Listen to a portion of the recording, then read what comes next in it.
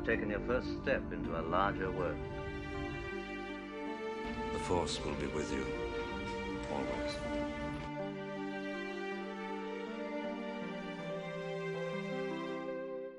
Welcome to First Steps, a Star Wars podcast, a journey from the Phantom Menace to the Rise of Skywalker. Now, here are your hosts, Calvin, Andy, and Wyatt.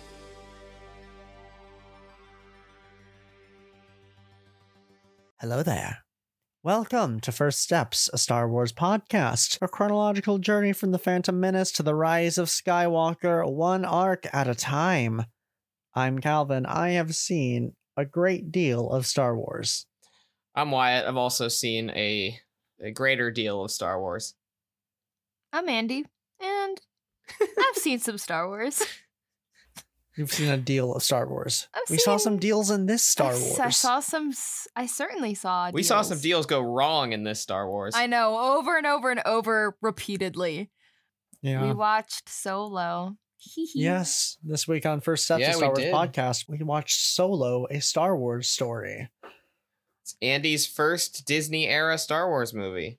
Which is funny because it's like... it's essentially the last so far. I know Rise of Skywalker came out after it, but like after this, they transitioned mostly towards the Disney Plus stuff. Yeah. So remains to be seen when Star Wars will return to the big screen and with what.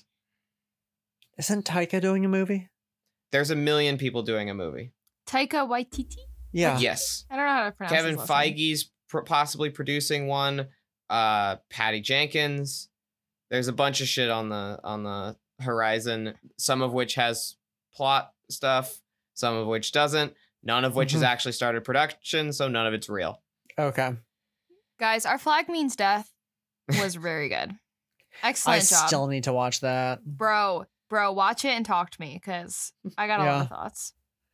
Anyway, so I decided that for Starbucks, it's not going to be Han Solo. And I literally debated over this for so long because here's my thing, right? This is just one movie. And you'd think well, this is the Solo movie. So you got to do Solo's drink, his Starbucks drink. But that feels wrong because he's going to be in other stuff. And it feels like his other stuff, like the originals, is what people know him as, you know? Yeah, know him for. For the originals, you could do Luke, Leia, and Han as your Starbucks for those three movies. Yes, so that is what I was thinking. I feel like also I could probably double, triple up, if I want to do a lot of characters. Yeah.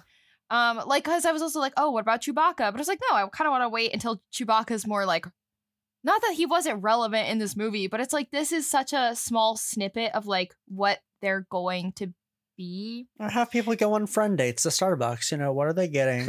Literally what are they getting? What is their conversation about? Getting? So I think we're gonna do Kira's drink. Yes. Because I've never heard of her before. Yeah. I don't know if she's relevant outside of this, but I thought she was cool. I was very into her character. Emilia Clarke. Yo, the cast in this film poppin'. Bonkers. Oh, man, I actually should have done Donald Glover. I should have done his drink. Lando. Donald Glover's Lando. Have Kira and Lando go on a friend date. They're both still alive. Okay, well, you guys will have to help out. me come up with Lando's drink, though, because I didn't come up with one. So whatever he Kira gets, he's going to get his coffee cup wearing a little cape. Yeah. Yeah. Oh, my God. The Closet. Excellent film. Personally, I was a fan. I was a fan of this movie, you guys. So Kira, I think she would get a dragon drink, which is a mango dragon fruit drink, blended up with vanilla sweet cream cold foam. Because I was it's kind of cool. It's this kind of bright purple drink. So I feel she's kind of edgy and but she's I don't know. I don't know how to explain it, but the energies match. The energy of that beverage, it's very cool, but also sophisticated, but also pretty, but also quirky. So definitely, I was thinking that one. I don't know what Lando would get. I think Lando gets something garish. You know, like something kind of complicated. Oh, yeah. He's probably getting like the ice latte with like 4 pumps of hazelnut, Definitely 3 pumps of toffee iced. nut. Oh, definitely an ice latte, yeah. So like, and like the biggest size. Like he's definitely doing like a venti ice latte with, what did I say? 4 pumps of hazelnut, like 2 toffee nut. He's doing 6 vanilla pumps in there. He's doing cinnamon powder on top, extra whipped cream, and caramel drizzle. Do you remember like 2015 or so when Starbucks had that unicorn frappuccino? Yes, I do. Oh, absolutely. If he could get the unicorn frappuccino, he would get the unicorn frappuccino. Who says it's not 2015 in space? That's true. Yeah, maybe the movies themselves. It's a long time ago. No, 2015 was like the year that Force Awakens came out. Yeah, yes, no, that's this movie came out when we were in college. Yeah, like after proper freshman in college. Year. Yeah, I believe this came out right after The Last Jedi, because it came out in May. Yeah, and it kind of interrupted the flow of like December Star Wars movies, which honestly, I mean, like May is the more appropriate month for Star Wars. Well, and there were a million. I think it was the final domino of delaying Force Awakens to December. I think it was the initial thing that set everything off on a chain that ended up with with Last Jedi and Solo really close together, which led to all of its box office problems. Yeah. This movie did not do well, like relatively speaking. It is a shame because it's really fun. I really enjoy watching this movie. I had a fantastic time. Like, I genuinely, I feel like I am coming at it from the perspective of I don't know Han Solo at all. No, this is genuinely helpful to you. You are the only person on the planet learning about Han Solo from this movie. I thought about that while watching it. I was like, basically everyone else has some cultural expectation of Han Solo, and you are taking this movie at face value, which is fun. Yeah, and I liked it. I thought it was really, like, I genuinely was like, this is an excellent movie. I mean, first of all, action-packed. Like, so the action was really good, and I'm not someone who likes fighting a lot. And so what I liked about this is the heist of it all. Yeah. Like, that's this is so a heist fun. movie. It's Ocean's 11. And I mean, first, like I was saying, like, stellar cast, absolutely stellar cast. Woody Harrelson in particular, like, always slept on, but like popped off. Yeah, I'm not a big Woody Harrelson guy, and I can't say I'd enjoyed him much in my previous watches of Solo. I find Beckett a little forgettable, but I enjoyed him a lot for some reason. Yesterday, I was like really into him, and because I think, I don't know. Sometimes I don't have a very good attention span. And if I lose track of the movie, he's the one that gets sort of left to the side because all the other characters are more memorable to me. Mm-hmm. Whereas he's the mix of he's the mentor archetype, but he's also the, like, we've seen a million of this character, but it's fun. Honestly, I think giving him a wife, even though they killed her, was a fun twist on the, like, you can't trust anybody. I sleep with my gun in my pants guy. Yeah, I thoroughly enjoyed it. I'm like, terrible. I don't even know. Oh, yeah. Yeah, but that's also going to be true of every character he ever plays. I mean, this is space. I have the little Lego figure of him, and the Lego hair is different enough that I forgot how, like, long and floppy it is on the one side. Are we talking about Han Solo? I thought you were talking about Beckett. Oh, okay. I was like, yeah, he's just going to look bad. No, I love that man. Han's ridiculous 70s hair. I was gonna say I love Han's hair. Yeah. Which, once again, they do that thing that I hate where they just give all the characters the exact same hairstyle to scream in your face, hey, this is the younger version of that character. But for Han, I mean, he basically puts his hair out of his face in an easy way, and it seems low effort.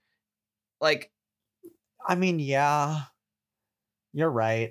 Did you have a similar haircut at 14 as to you right now? I mean, I just keep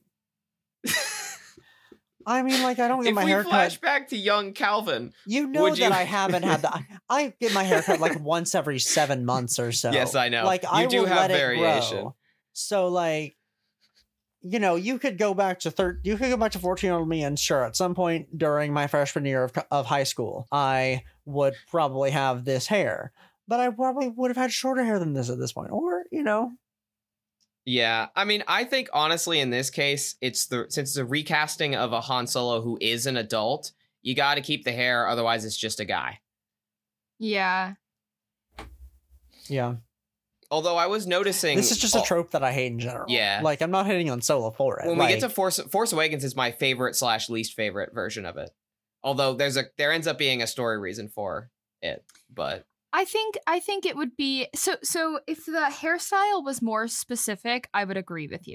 I feel like yes, because if it's a really weird, like, White is correct where it does match his character for it to be just like a you know, pushing the hair. My hair doesn't really do it that well. I am now roguish. Yeah. Yeah. Literally. I don't give a shit about my looks. I'm a scoundrel.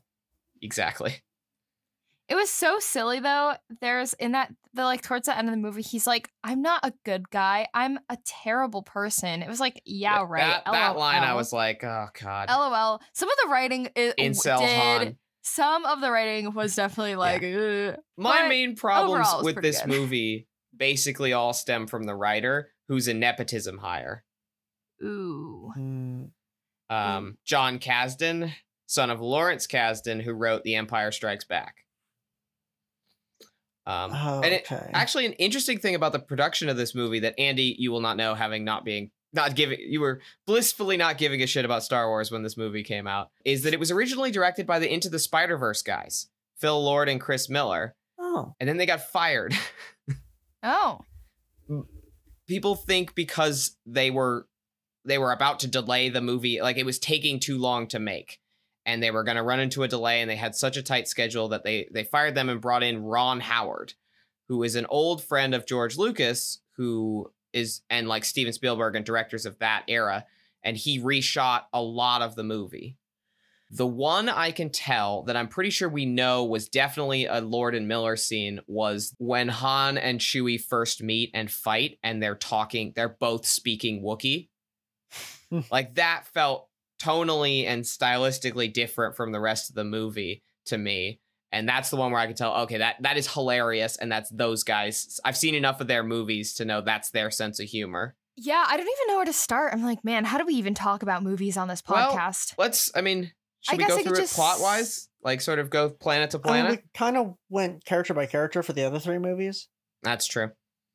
I'm just going to start talking about things that I liked. Yeah. And yeah, we can talk about characters. So I like Kira. I was so sure they were going to kill her. The whole time I was like, she's going to die. The whole movie. Well, I kept saying to my friend I was watching it with, I was like, she's going to die at the end of the movie. I mean, you would have been you would have been listening to the movie who had been slowly killing off all its women. Yeah, I was like, and I was literally like, no, she's going to betray him and then she's going to die. Yeah, this is just, we love to see a girl boss winning. We love to see a girl boss winning. Okay, so she was cool. I liked her. So it was really interesting. So they introduce her kind of randomly. He's like walking and then he runs into her and they kiss.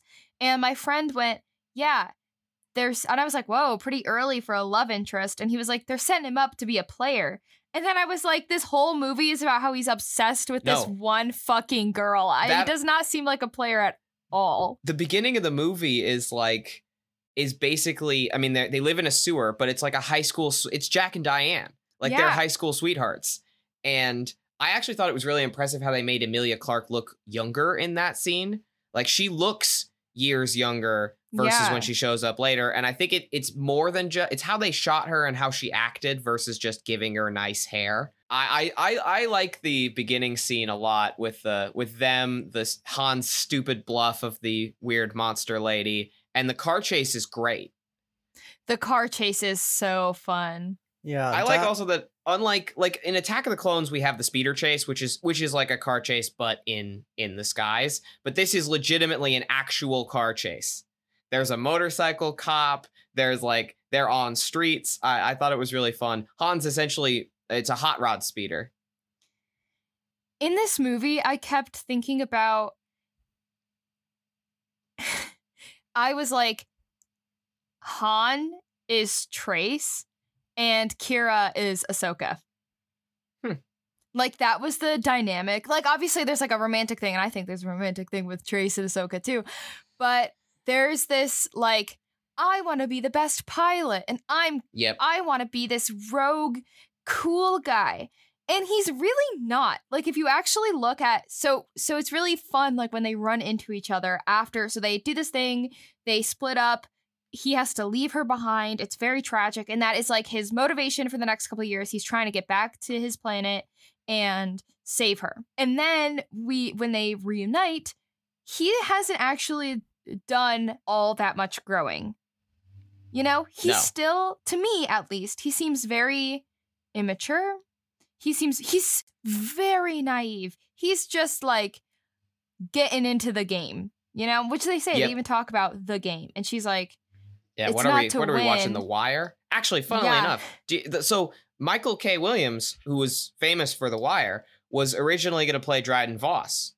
Oh, really? And I think he was going to play like some sort of an alien version, and it was one of the things that got cut because they needed time, so they just like grabbed Paul Bettany off the street, stuck him in an easier costume, and did the CGI thing with his face instead of using all the time. But it is funny for a movie that talks a lot about the game and the underworld that one of the guys who's most from a show that's about the game was going to be in it. But I really loved that. I think there's a lot of, I don't know, I like that the woman was the one who was kind of like powerful and smarter throughout this whole movie. Like, Kira is the one with connections. And I get that she says like, oh, we all serve under someone. But like, she's like the most badass person out of that whole group that we roll with the whole time. Yeah. And I think Beckett's last conversation with Han, where he like basically lays out, oh, Dryden's dead and Kira killed him, you don't know anything. Like, I think knowing that was going to happen, having seen this movie before, I can clock when Kira decided to kill him, which is when he sent her on the mission. Like, that was when she realized that it was no longer being like his lieutenant / lover was no longer going to keep her safe. And that meant he had to go. Yeah, so I really enjoyed this dynamic where Han is trying to impress Kira and seem like he's become worldly and badass and cool. And she knows Lando. She's got all these connections. She knows all of this stuff. Like, she's a total badass who knows a shit ton more about the galaxy and the inner workings of the crime syndicates than... Like, this dude was just like, yeah, what was he, a stormtrooper? Yeah, he was basically, he was, they don't have him in, this is what, roughly 10 years after Revenge of the Sith? Calvin? I want to say, hold on, I don't have the Wikipedia page open right now. Hold on. Please hold. It's been a few years. You noticed that 10 was 10 BBY. Yeah, so there was a different Star Destroyer, which will be your first time seeing the classic one. The Imperial ship that chased him down in the Maw. That's the original Star Destroyer, which I thought was funny that's like, it just appeared out of nowhere, like you're supposed to know what it was for you. But so they do have like classic Stormtrooper armor, I think, at this point, but I think he was in an even lower unit. Like, he was basically he mattered even less than a Stormtrooper. He was a cadet. Yeah. He also, there were deleted scenes that showed that he did join the Navy. It's a fun comedic beat that he ends up in the Army, but in canon, he joined the Navy, went to the Imperial Academy, and did something to get kicked out, which is when they demoted him to Stormtrooper. And I kind of wish, but I kind of wish that was left in the movie to just underscore again that he did learn how to fly, but he does demonstrate that pretty quickly, that he knows. Yeah. I think that stuff is in the book novel adaptation. Yeah, there's a comic. Like, it was cut late, I'm pretty sure, the Karita stuff. Karita, the name of the Imperial Academy, is an old Star Wars name. It would have been cool to see that on screen. But we got Corellia, which is also an old Star Wars name, the shipbuilding planet. Which was fun. What else did I like? I like Han. I thought he was fun. I was like, what a silly guy. What a silly, goofy guy. I cannot for the life of me say his last name. Alden Eichenrock or Reichenbach, whoever. I can't say his name, but the Alden, actor? who plays Han, who's recasting Harrison Ford, most iconic actor of his generation, does a fantastic job with the character of Han Solo. And I think this is the best, as a Han Solo movie, that's the best thing I could say about it, is that it truly gets Han.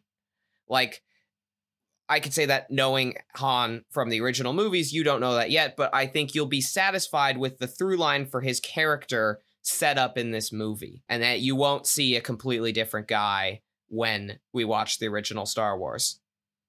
One of my biggest fears going into this movie was I was worried that this was going to be like kind of like a James Bond movie where it is just like male fantasy, like guys jerking themselves essentially, you know, like there were so many themselves. double entendres in this movie. Yes, that absolutely. I noticed. I was like, what am I watching? I didn't know this was allowed in Star Wars. But I was really worried it was going to be like a male power fantasy, like, because I don't know much about Han Solo, but I know that he's a cool guy. I definitely know that, like, he thinks he's a cool guy. He's the guy that is like sexy, I guess. And I was really worried that this was just going to be like a dude who is badass and cool and sexy and awesome all the time. And because here's the thing with Anakin, right? Because Anakin is kind of like that, but Anakin also fucks up all the time, and he'll do shit where you're like, that's hella evil. And also, Anakin can kind of be awesome and amazing and badass because everyone knows he turns into Darth Vader. So it's like, yeah, you have to set up the hero for the fall. Yeah. So it doesn't feel as like, I don't know, like. No, Anakin is not a power fantasy. Some people treat Darth Vader as one, but Anakin himself, I feel like, he's so much of the tragic Greek hero that it's disconnected completely from modern action films. Like, all of his successes are like tinged with sadness, and you really just can't turn that into, you can't make that sexy in the like, in a macho way, you know? And that, I will say, was never the appearance of Hayden Christensen's Anakin, and Clone Wars Anakin was just wasn't, you can't be a sex symbol if you're on Cartoon Network and the audience is small. And so that was my thing. That was my big fear with Han Solo, is that it was going to be like super sexist, and that it was going to be just like a male power fantasy. And so I was so surprised to see that they introduced this like badass female character, and she's really cool and really awesome, and the movie isn't Han Solo ends up showing off for his girlfriend the whole film, but instead Han Solo continuously fucks up, and said girlfriend and other cast have to fix it constantly. Yeah.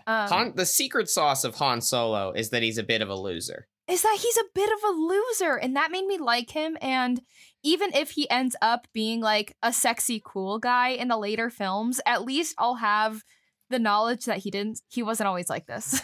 I think my favorite comedic beat in the movie is when they're at the final showdown on the beach planet, and he does his whole bluff about hired guns on the Falcon. And Lando doesn't even know he's doing that, but as if to underscore how mad he is at Han, he flies off, and Han has to walk back into the standoff position and like with his tail between his legs. Like, you talked about him being new to the game. Like that was my favorite. Like, okay, I'm not actually good at this yet. You take this one, Beckett. Yep. And it was cute. Like, it was genuinely very cute. And then to see him shoot Beckett, it was like, oh, mans is growing. Like, baby boy's growing up.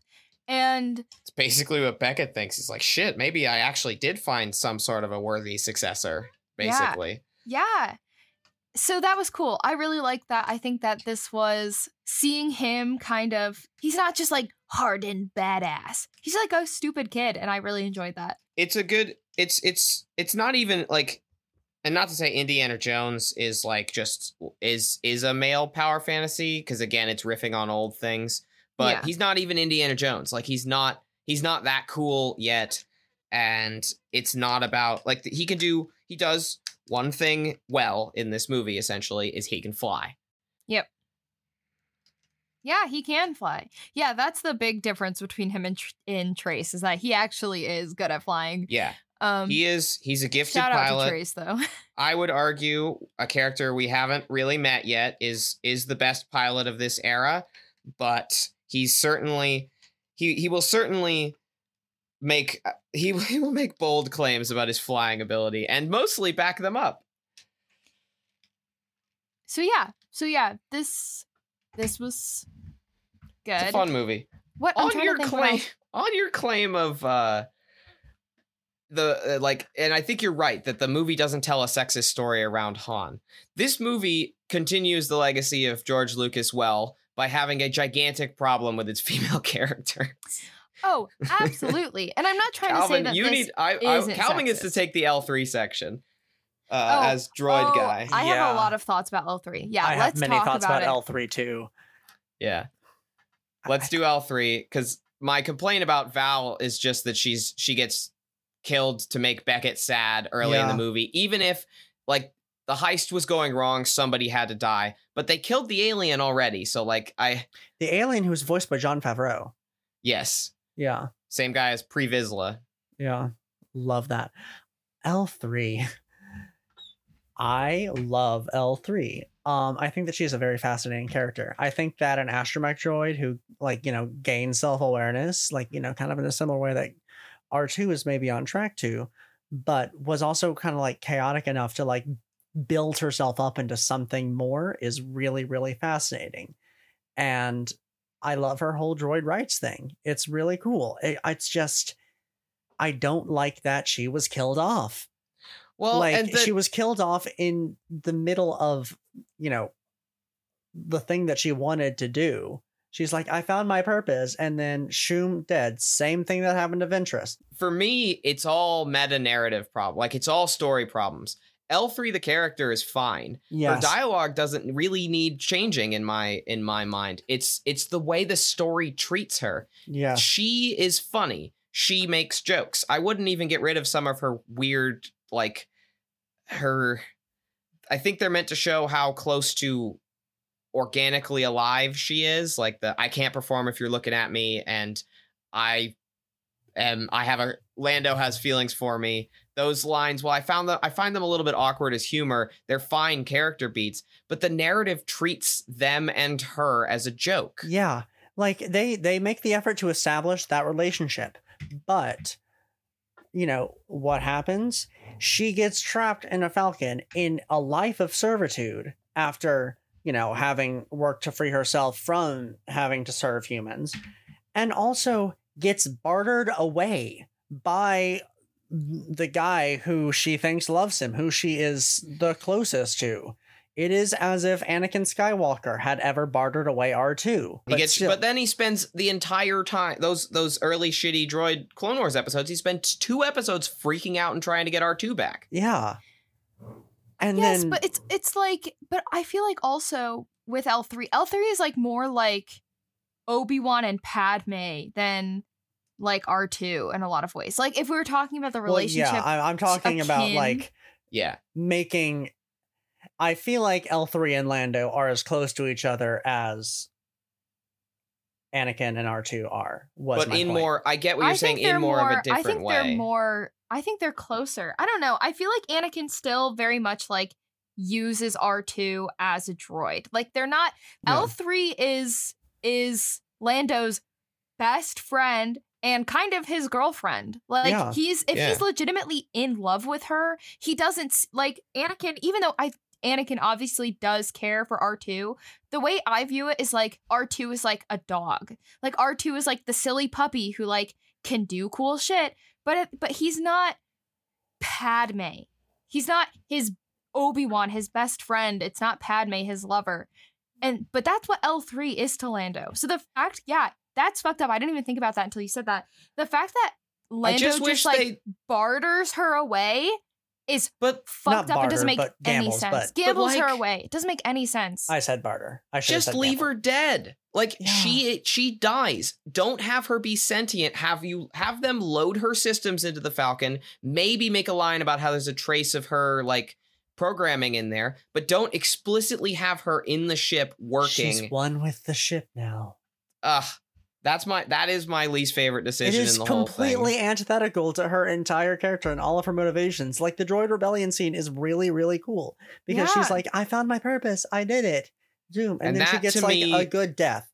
That's how you can tell to me that this movie's a little bit of a mess on the production side, is that it just like that seems like we're describing two different things. Like, and it unfortunately does, as is often in Star Wars, it does disproportionately impact the female characters of the narrative. And that sucks. That is, I mentioned this to my partner last night when they got home after I finished the movie, where I was like, I really love 85% of this movie. And then 15% of this movie fills me with rage. Mhm.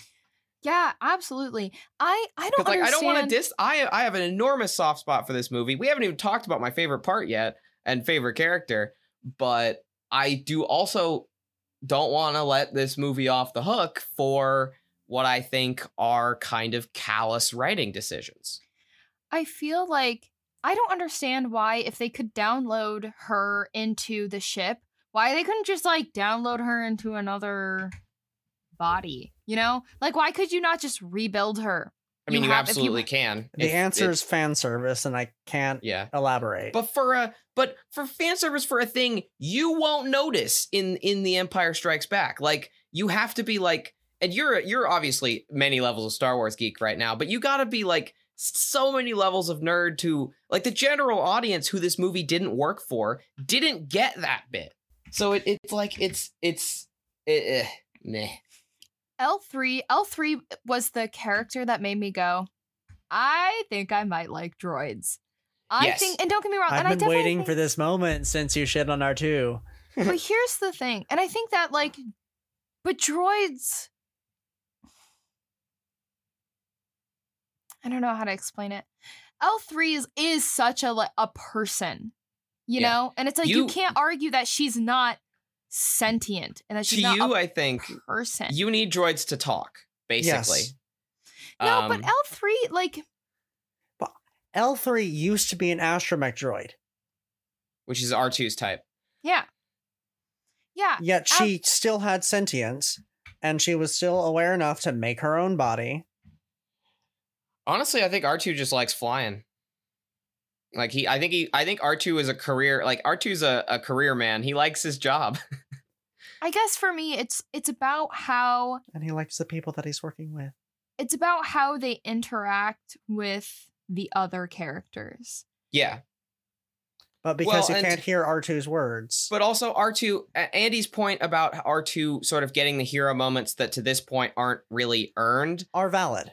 Yeah. And that to me is like, I think part of the difference that you're saying is that R2 in the prequels doesn't always feel like actually a part of the narrative. He's sort of part of the comedy and the action. He's part of But the Star to- Wars of it all. Yeah, exactly. Well, which we, having sort of experienced the original trilogy, which has R2 as part of both, Yeah. is better. Whereas L3 is obviously a main. She's part of the gang. It's the crew of this mission. It isn't Lando, Han, Kira, Beckett, and nobody. It's L3 is absolutely she's part of all their plans. Like it, I think I agree with you that L3 is so far the best integrated droid character into the story for a non-droid yes. focused story, like not an R2 and 3PO buddy episode. Well, my thing with R2 and like the thing that made me go like, what the fuck, is there was a scene in Phantom Menace where R2 like fixes the ship. Yeah, Yeah. when they're escaping Naboo, and then Padme is like, "We shall, honor this droid." Oh, he fixed the ship, and it's like, yeah, and he's gonna fix that the is ship. also a moment of pure fan service. That it was just so stupid and so like asinine that like, wow, he fixed the like if you're See, a robot, if that's you're a sort of machine the funny thing. meant to fix the ship, You're gonna fix the ship. And I feel like if that's in your programming, like regardless of what's going on around you, you're Honestly, gonna fix the ship. Because that's what you're supposed to do. That's your purpose. And so my thing with L3 is that L3, like, and like, sure, I'm sure R2 at this point, like, now that we know, like, oh, his memory hasn't been wiped, and like, he has the ability to like make real decisions, not just like cute, quirky decisions, but like L3 can go against whatever programming is there. You know, L3 can do whatever she wants to. I think she's completely reprogrammed herself. Yeah, and so that's the thing. Is like, it feels silly. I don't know. It's definitely tough. It's definitely like a weird question. I still have a hard time being like, yeah, droids are people, because I don't know. Well, because Star Wars doesn't handle the droids or people question. They don't handle the droids or people question very well. Like the stories set up fascinating things, including this one, set up fascinating things for droids and don't do anything with them. Exactly. And I think where a lot of Star Wars just like kind of falls short. Yeah. I think Calvin's dream, if you ever created something for Star Wars, would be a droid story. LOL. Wouldn't that be funny? But yeah, but I really thought like the droids' rights stuff was very interesting. I would love to hear more. I assumed that there would be like something that goes into it. Well, hey, there was that one little droid that, you know, L3 first did and, you know, said, go free the other droids. That's your purpose now. And so that's that droid's purpose. It's going to go free the other droid. Also, like, it nothing in this movie has any galactic implications yet. Obviously, Han Solo ends up back in the main story, but like, this is honestly, it's very Clone Wars to me, where it's just like a random bounty hunter episode. Honestly, it's like the Ventress episode, the just called Bounty with the train heist and all. Just thinking about the aesthetics of it, just as it's none of our main characters and they steal a train. Yes, true. Except I will say I feel like I really like Enfys Nest, and I feel like Enfys Nest has my favorite significance on the galaxy as a whole.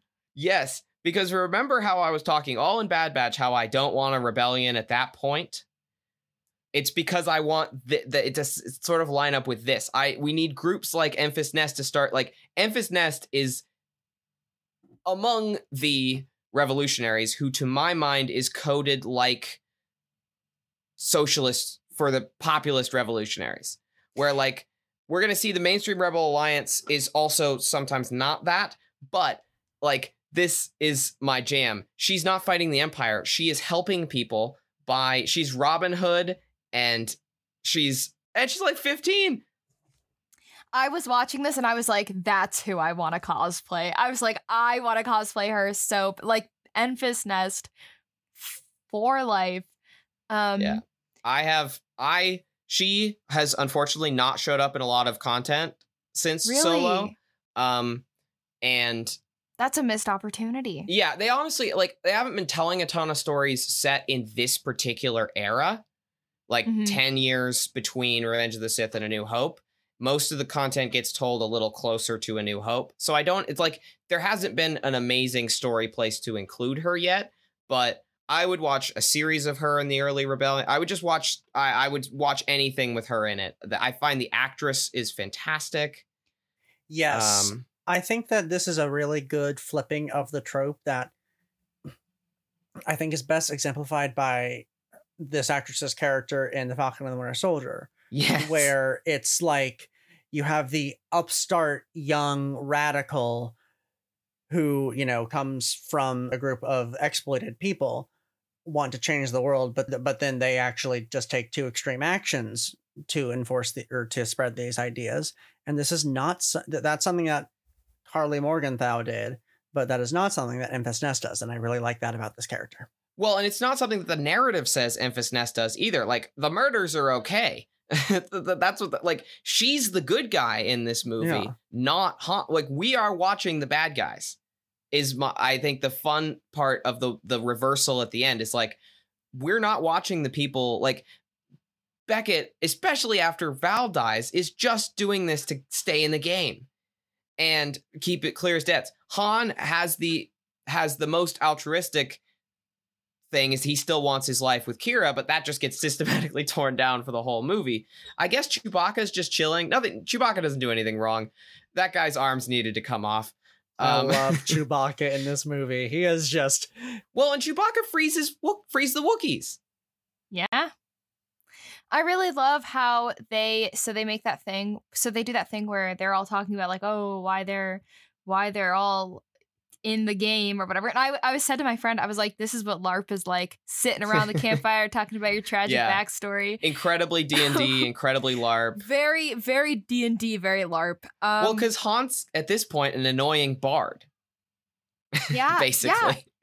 Yeah. And he translates what Chewbacca says. I can't remember, but it was something about like looking for He's looking for his family, his tribe. Family. He was like, I can't tell if it's tribe or family. Mm-hmm. And then Beckett's like, well, what's the difference? And do you know Chewbacca's married? Is this in canon or in Legends? Yeah, they kept her in the Aftermath books because he's 190 years old, so he has an actual family on Kashyyyk. And he looks good. And he's he also, I think Beckett's right that he's looking for any Wookiees and he's looking for Wookiees he knows. But I think it was cool that he found Wookiees and then he still chose to stay with Han. Yeah, and he didn't leave the Wookiees. He helped them and then he chose to stay with his new friend. Yeah. That's one of my favorite things that this movie did to turn away from Han Solo's Legends backstory, which is roughly the same broad strokes. Kira was named Bria. Corellia wasn't as dirty. He didn't get kicked out of the academy. But like broad strokes, Han Solo is the same. But Han and Chewbacca owed Han a life debt, and that's why they became partners. And I like that this turns them from that into a chosen family. Like, yes, they're some boys doing crimes and making their way in the galaxy. And it also, and I like that it sort of introduces that part of Chewbacca's thing, I think, is that he needs to see the galaxy to find Wookiees. So I like that that's probably at the back of his mind every time they're doing something. It's like, can I help my people? And I had never really considered that as an aspect of this era of Chewbacca's character, and I really like it. I also, this movie will always have a soft spot for me by being scored by perhaps my favorite composer, John Powell. Yes, but should we go back and talk about Enfys Nest? Because I feel like... Yes, okay, sorry. We interrupted that to talk about Chewbacca. We did, yes. I was like, I have more things to say about Enfys Nest, but I do also... Can I say one thing about Enfys Nest? Yes. Yeah, say whatever you want. Say as much about Enfys Nest as you want. The reveal, I think, plays to people like the reveal is that she's a girl. And I always interpret it that the reveal is that she's young. Yes. That's what shocks Beckett to me, is he's like, I'm getting my ass kicked by a high schooler? So I was so confused. I was so confused. Is she in canon 16? Yeah. She's awesome. 16 and 11 baby, so 17 Fantastic. Now. But like, I had just been thinking 18. I was headcanoning that because Erin Kellyman looks young, but she's a kid. So when the reveal happened, I went to my friend. I was like, are we supposed to know who this is? I was like, dude, is she in? Because I thought it was like a reveal of like, oh, she's actually this character that you thought the Maul reveal was, or something similar to the Maul reveal was going to be Enfys Nest. Yes, exactly. So I was like, I'm sorry, are we supposed to? Because the reveal was so dramatic, and I was like, who is this child? And I was like, are we supposed to know who this is? And he was like, no, she's just young. It's that she's a kid. And I was like, okay. She's a child of the Empire, like I talked about in the Bad Batch stuff. She would have been 6 when the Empire rose. She's younger than Omega. Weird. But yeah, we don't know what Omega's doing at this point in the timeline, but Enfys Nest is younger than Omega. So she's a badass. It was really cool to see her like group of fighters. I like that they were all very different. One of the things that is weird to me is like the Empire is like racist, right? And I've been talking about that a little bit with my friend about how I don't know if it's like, oh, the Empire has sort of colonized the galaxy, so they only are keeping like humans as fighters because the rest are the people under their rule. But I was like, I don't know. It's just weird to me that there's not like. There's certainly an element of xenophobia. I think it's less severe than it was in Legends. And they're not Earth racist, where like you will see now more people of different ethnicities work for the Empire. Whereas in the old movies, it was all British guys, which is why there's a lot of British guys. But they definitely kept that aspect of the fascist regime. And they definitely other alien species a lot. And I think it is because the core worlds trend more human or like human looking. And all the cool aliens are out on the rim of the galaxy. And yeah, it's not a coincidence that Enfys Nest's crew and people that we will see taking up arms against the Empire are not always humans. And a thing that is not able to be noticed, but I know this because I'm a giant loser, is that one of Enfys' crew is a native of the world that Han was fighting on for the Empire. Wow. That's like an extra little layer of ouch. Yeah. You can't really see them when their battle scene is going on, I think it's called Mimban, which is another old old as balls Star Wars name that got brought back into canon. That race of native Mimbanese is who they were fighting on the planet and also in Enfys' crew. And I wish the connection was made a little more explicit, because Han says to his commander, he's like, we're the bad guys. Like this is their planet. And then it adds another layer, I think, to Han's deciding to help them, but not help them. Like, he doesn't want to join up, but he does sympathize. Yeah. Yeah. It's a pretty risky plan that he pulls off to both help Enfys get himself out of it, and like initially he was trying to also save Qi'ra.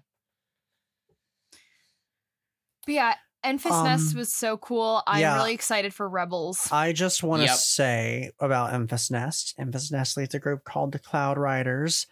Cloud, Storm, Tempest. Is Enfys Nest connected to the Nihil? Absolutely. Not intended, but absolutely. It's a thing from the High Republic. But that's a Nihil mask. That's got to be. Yeah. But also funny, the Cloud Riders is another old Star Wars EU name. It was the name of a swoop gang, like the speeders they ride, but they were an antagonist group in an old comic. And I like the repurposing of essentially a biker gang where they kept the aesthetics that made them look like the bad guys, like the cool antagonists. But then, no, they're actually they're the goodest guys we could have met. I feel like I'm now just thinking about how Qi'ra literally left Han on red. Like, she just looked at him and flew off in the giant ship. That's one of I love Han just standing there dopey on the beach like, oh, damn, she really doesn't love me. Yeah, so I love Maul moments like showing that, up. Oh yeah, Maul. Maul showing up in the end was crazy. That was so like out of left fucking field. But it's not. I mean, it is. For the movie, it is. Like Maul going back to the criminal underworld. We saw Dryden Voss in the Siege of Mandalore. Yes, he was one of the crime lords that Maul was talking to, and he was like, "You must go into hiding." Blah blah blah. That is also, since season 7 was made after Solo, that was a that was an addition from a new era into the old Clone Wars stuff, which is cool interconnectivity. Yeah. I wasn't expecting him to be in this movie, so that was really fun. I don't think we'll see Qi'ra again, but I would love to. I feel like they set it up so that we would see her again, because they were like, come to Dathomir. They very clearly wanted to make a sequel to this. Yes. I will say that she has showed up again in comics, which means to me that we're not going to see Emilia Clarke as Qi'ra on screen anytime soon, because that's how the publishing department works, and that's the characters they get to play with. Yeah. I can't tell you any details. I will say she's still girl bossing. Yeah. I kind of, my tinfoil theory prediction, there's a show, or they have confirmed that they're developing a show about Lando. It's called Lando. We don't know we don't even know if it's going to star Donald Glover, or we don't know if it's going to happen. we don't know if it's going to happen. But my prediction for the plot of that show is it's going to be about Lando and Qi'ra, Maul, and Crimson Dawn are involved. But we kind of mainly get Maul in like a crime syndicate. Yeah. I lost my last tinfoil hat Crimson Dawn theory, so I'm jaded. Yeah. Well, did you think they were gonna show up in Book of Boba? Okay. Yeah, well, they don't, so that's spoiler, I guess. That Crimson Dawn doesn't show up. Yeah. Oh, darn. Yeah. Drat. I did like also this movie, another drink. We saw the Pikes again. Yeah. Okay, I was so confused in the beginning. I was like, ooh, crime. I bet it's going to be the Pikes. And then it wasn't the Pikes. And then the Pikes showed up and I was like, there's the Pikes. I knew they'd be here.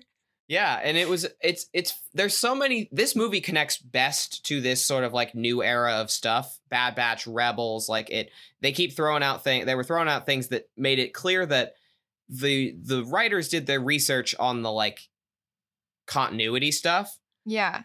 They should have spent less time on Wikipedia and more time getting good, though.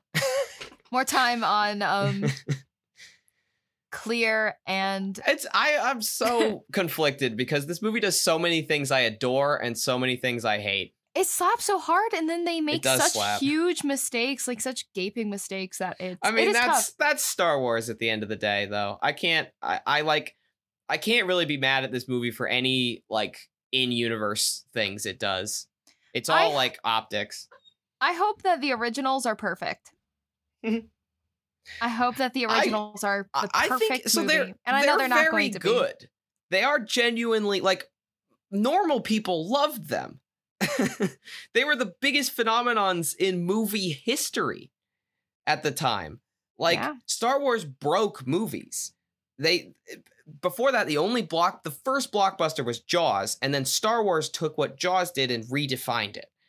And so we'll definitely talk a lot about, we talked at the beginning sort of about our experiences with Star Wars. I'm going to talk to my moms about their experience. Like, I don't know if I want them to come on the show because it's just, they don't have a whole lot of stories about it, but I do want to talk to them about their experiences seeing the originals in theaters because it was a whole different time and an amazing experience for them.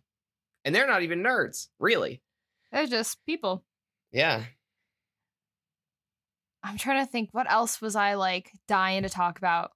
Yeah, there's just a lot of fun, silly shenanigans, and I really liked a lot of this movie. Like overall, it's pretty rewatchable. Also, too, I think it's a good caper. I would say like my biggest issue is L3, and other than that, like there are like minor things that I can kind of look past, but will still personally irk me. But I think that I was pleasantly surprised because, as I said, I came into this thinking it was going to be really bad, and it wasn't. It was fun. I had a really good time. I like Han Solo. Fun.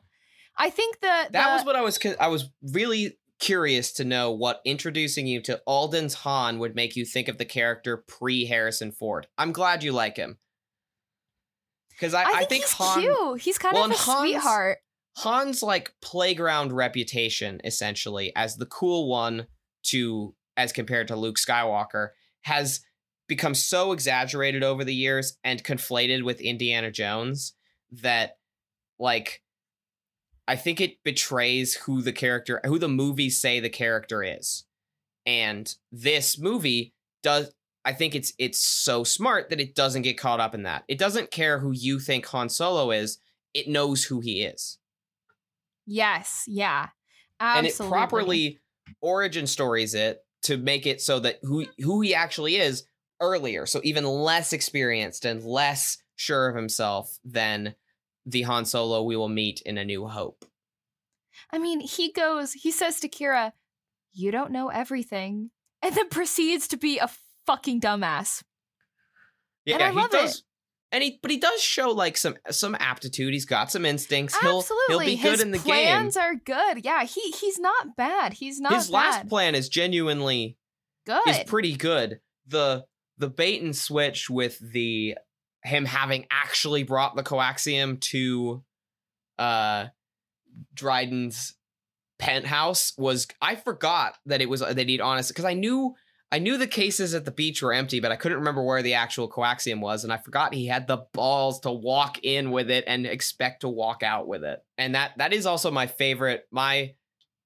It's maybe number 2 on sort of just like fuck yeah in the theater moments for the new Star Wars stuff was when they reveal that and Enfys jumps off onto the beach and uses her staff to smash everyone to her amazing choral theme. Now I'm going to talk about the music. John Powell is my favorite composer. Non-John Williams division. John Williams is a god. But John Powell did How to Train Your Dragon scores, and I love him so much. They're one of my like favorites. Kung Fu Panda, and he's extremely underrated. Should have an Oscar, but he puts his whole everything into this movie, and especially Enfys Nest's Marauder theme is awesome. Oh, actually, a fun thing. I love the piano. Yes. That comes in towards the end when Kira's leaving. Absolutely. The piano, even and in the scene before that too, when they're like when she's making her decision. Yeah, that's the one I'm talking about. Yeah. Yeah. No, I mean like you don't get a lot of piano a lot in movies. And not in Star Wars either. Doing it. And not in Star Wars. John Williams does not make a whole lot of use of the solo piano. And it was great. And what was I? Oh, so speaking of John Williams, he wrote the main Han Solo theme. He wrote it and then handed it off, and John Powell took it and made the whole score out of it, which is a fun thing that is actually going to happen with the Kenobi series. John Williams has also written the main theme, and it will be scored by another person. I think that's a fun... So, because John Williams is older than balls right now. He's like 90. So, but I think it's really cool that he still wants to be involved in the franchise. He wrote all 3 sequel movie scores. Natalie Holt is the composer for Kenobi. Yes. But like, I love that we're still getting new John Williams stuff, even this year for Star Wars, because it's just that fucking good. But my favorite bits of the soundtrack are John Powell's. Yeah, honestly, that's probably one of the best things I could say for, and I like this new era of Star Wars, but one of the best things I could say about it is it's kept up the musical legacy. When we get to The Mandalorian, that's going to be crazy for just music wise, because it's such a shift and so catchy. I just want to watch it all. I think this movie really like stressed me out because I was like, I want to watch Rebels right now. I actually was like, will they be mad if I watch it? And I was like, maybe, yeah. I was like, no, let's get through Kenobi.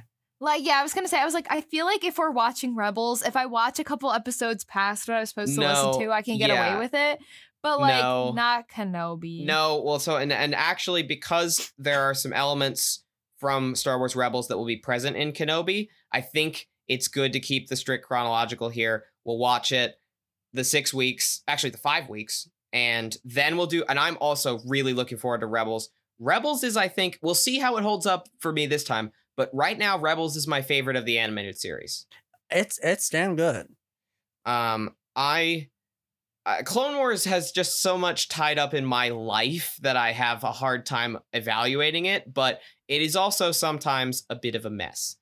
And Rebels has some of my favorite characters, from some of my favorite moments. I like the animation style. We'll see if you do, but I've been really excited about Rebels basically since we switched onto getting some of the Disney era content with like Clone Wars Season 7 and Bad Batch Solo, because Rebels DNA is in so much of it. Things that were introduced in, like, I can see Rebels in everything. And Rebels, I think, doesn't get its due all the time from the wider fandom. And I'm excited to get into it. And I'm also excited as we're sort of properly now entering the Imperial era. I don't know if you noticed in this movie, not a single voice of a stormtrooper was a clone. There are no more clones of stormtroopers in the broader galaxy at this point. We don't know exactly what happens to the clones, but we are in a different era now. Yeah, I know. I'm sure they're off safe and sound somewhere else. Yeah, on Ahsoka's pony farm.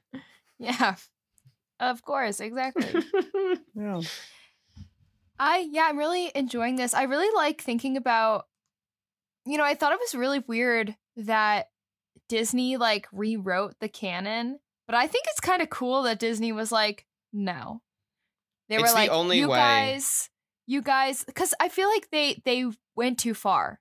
And no one was like cross referencing things. People were just writing a lot of shit. And I think it's cool that I feel like Disney is like, I don't know. Not that I'm not a Disney lover, but I think that it is cool that now Disney is trying to like, even though these are all like different stories, it kind of is like a cohesive story in a way. And like they're pulling it off better than I thought watching it in chronological order.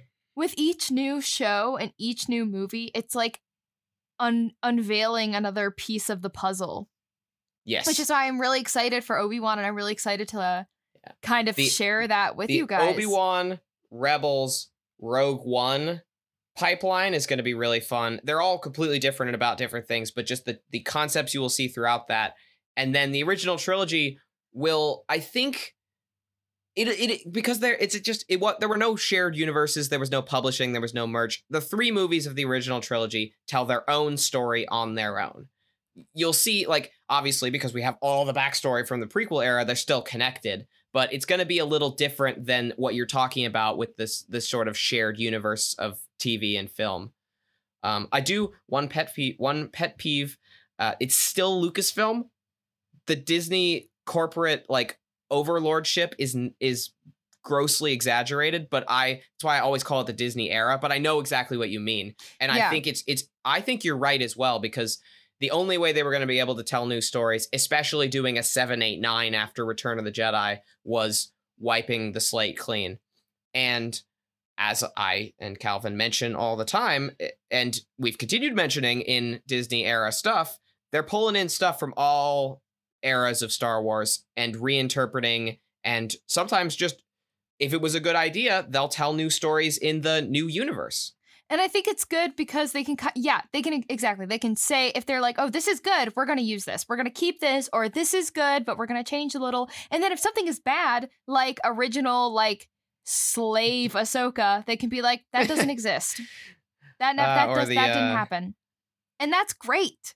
That's awesome. Their ability to pick and choose the good bits of Legends, and also some of the wackier bits, which I deeply respect.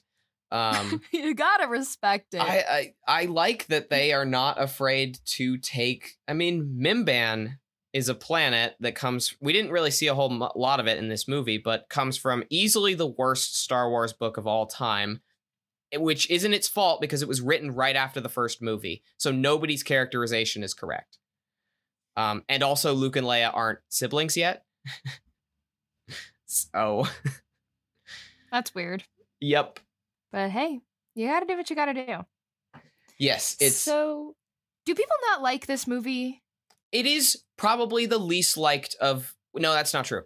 It is the least liked for real reasons of the Disney era movies. Yeah. It's probably... It did not get its due either with reviews or at the box office in comparison to the others.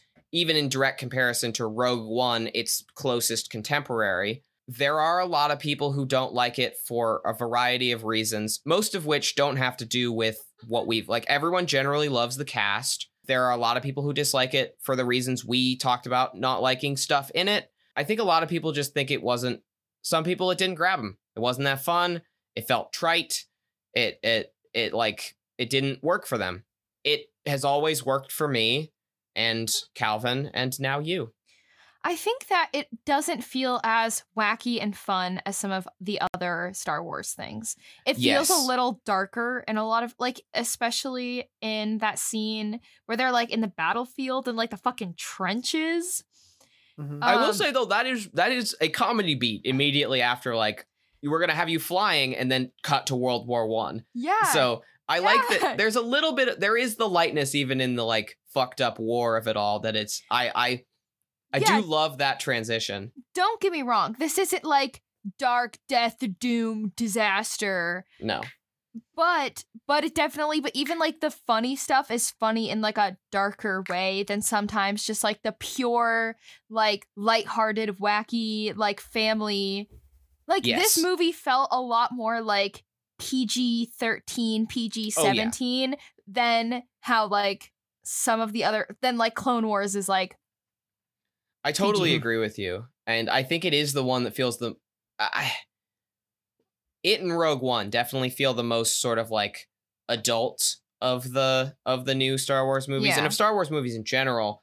I think Revenge of the Sith also gets its sort of like gravitas and seriousness across in a way that it was the first movie, I think, to get a PG-13 rating for Mhm. Star Wars. Yes. No, It was the first movie ever to get PG-13. that is not true. I Could you just, imagine? I straight up know that. I know that because George's buddy Steven Spielberg caused PG-13 with Oh, yeah. Gremlins in the 80s. Oh, that movie is definitely PG-13. It wasn't, which I is why watched they that movie. invented PG-13 Definitely because should have been. Gremlins was too fucked up. No, Yeah. I was watching it at like 9 years old, and that shit fucked me up. Anyway, That's what the movie board said. They were like, oh, the Calvins of the 80s are now traumatized. traumatized. Anyway, back to Solo. I feel good. I feel like I'm glad I you talked liked it. about Yeah. everything I wanted to talk about. I thought you were gonna hate it. Honestly, Really? I was not sure. Well, I didn't know if Han would land with you, and I thought if Han didn't land with you, you would just not be particularly into the movie. Yeah. It took me a Um, minute. I didn't like him at first in We that didn't- first also, couple just scenes. a quick bit.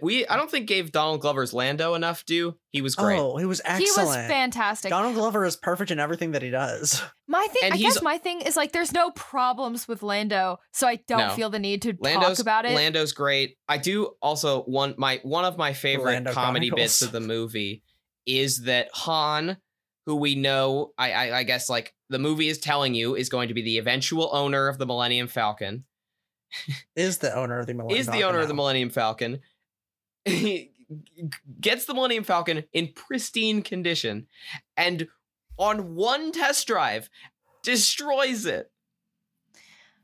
Oh yeah, right. They ripped that little front bit off. He jettisoned the escape pod to make it look like it's supposed to. He broke the landing gear. It's missing most of its plating.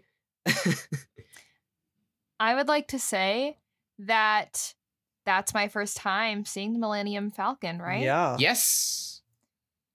This That's is big. these. Did you story know of what it looked That's like big. before? So if you had been like the Millennium Falcon, I would have been like, that sounds familiar. But seeing the ship, I'm like, oh, like I've seen that ship before. Yeah. The classic hamburger shape with the two prongs out the front is Yeah. like, it shows up in other sci-fi stuff sometimes. You've probably seen parodies like including it. Yeah, there's like I've seen it. My dad has like a birthday card with it. Yeah. Yeah, So I was I've curious. seen it before. I really love the Falcon reveal in this movie. Another great music moment. And I was wondering if it would land for you, if you'd be just like, why are we spending so much time looking at this ship? No, I was like, oh my god, like this is the. Yeah. I think it's like fun when there are introductions to things that are supposed to be like, and this is from the original trilogy, and and you're getting it, and it's like, lol, hi. Like this, I don't Yeah, know that's- why this is important. that's but part of it what- was 'cause they're- important, and that's cool. There are some callbacks, or what'll eventually for you just be things Han says or things Han does, that I wasn't sure. I was very curious how the most fan servicey, expecting you to have seen the originals movie worked, and I'm glad that I'm glad that you like it. It's probably a good endorsement point in the movie's favor that it worked for you who had never seen the originals. It's a point in favor of its own ability to stand on its own. Yes, but I will say that if the people who had watched the trilogy and all the other movies first watched this and didn't like it, that is kind of like, well, if you made the movie specifically for those people, that's kind of bad. But I'm glad You can it worked never for me. please those people. I guess that's very true. That's That- true. Their expectations are always. I think for me, I think older audiences would have had more of a problem with the recasting, and younger audiences wouldn't have given as much of a shit about the original movies. The younger audiences love the prequels, in large part. So I think that's where it missed like the general audiences and didn't make enough money. But I like I said, I believe this movie understands Han Solo, and I think when you see the original movies, it'll bear that claim out. Star Wars is so fun, you guys. Yeah, now we're gonna get live Sad Man in a Desert. Oh, and the fact that he was like, yeah, and now they're going to Tatooine, right? Like that's what we're supposed to assume. Yeah, in Big the Shot movie, Gangster. Right? I believe that's implied to be Jabba the Hutt. Yeah, that's definitely got to be Jabba. Well, but also we know that it's got to be Tatooine because that is what's his face said. He was like, I'll be on Tatooine because of the Big Shot, and then he was like, I'm going to go to the Big Shot, and it's like, well, the only Big Shot gangster on Tatooine is Jabba the Hutt. So yes, so you can infer that he is going to, so that's cool. I'm sure that has to do with the originals. Yeah, but also it's been established that this universe, Han's best shot in the criminal underworld, because he sucks at most other things, is to be a smuggler. And if you got to smuggle for the big cartels, Crimson Dawn is in a leadership crisis. He should probably not go look at a Pike right now because he did shoot up Kessel. So gotta go work for the Hutts. Black Sun is all dead. Yeah, Black Sun as a player in this era, ironically, I think is completely gone and has been replaced by Crimson Dawn. Okay. But yeah, so we have emo.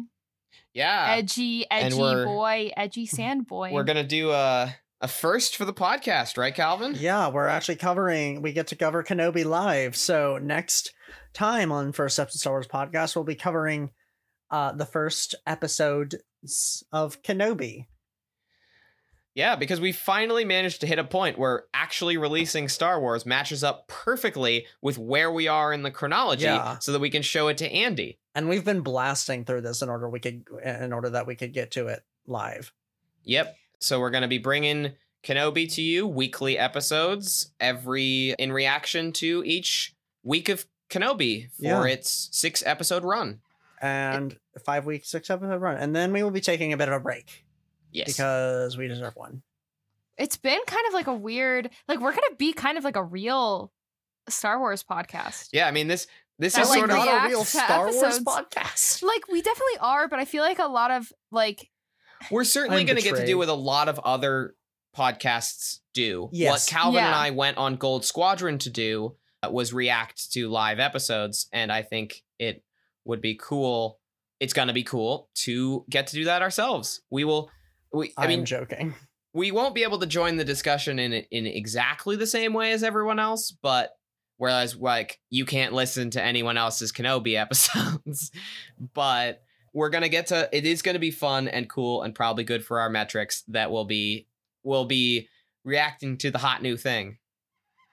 I'm excited. Yeah. So is it 1 episode that we get to watch next week or 2? I believe it's 2. Given the first episodes of the other live action shows, would not be shocked if there's not an amazing amount of content to discuss. Yeah.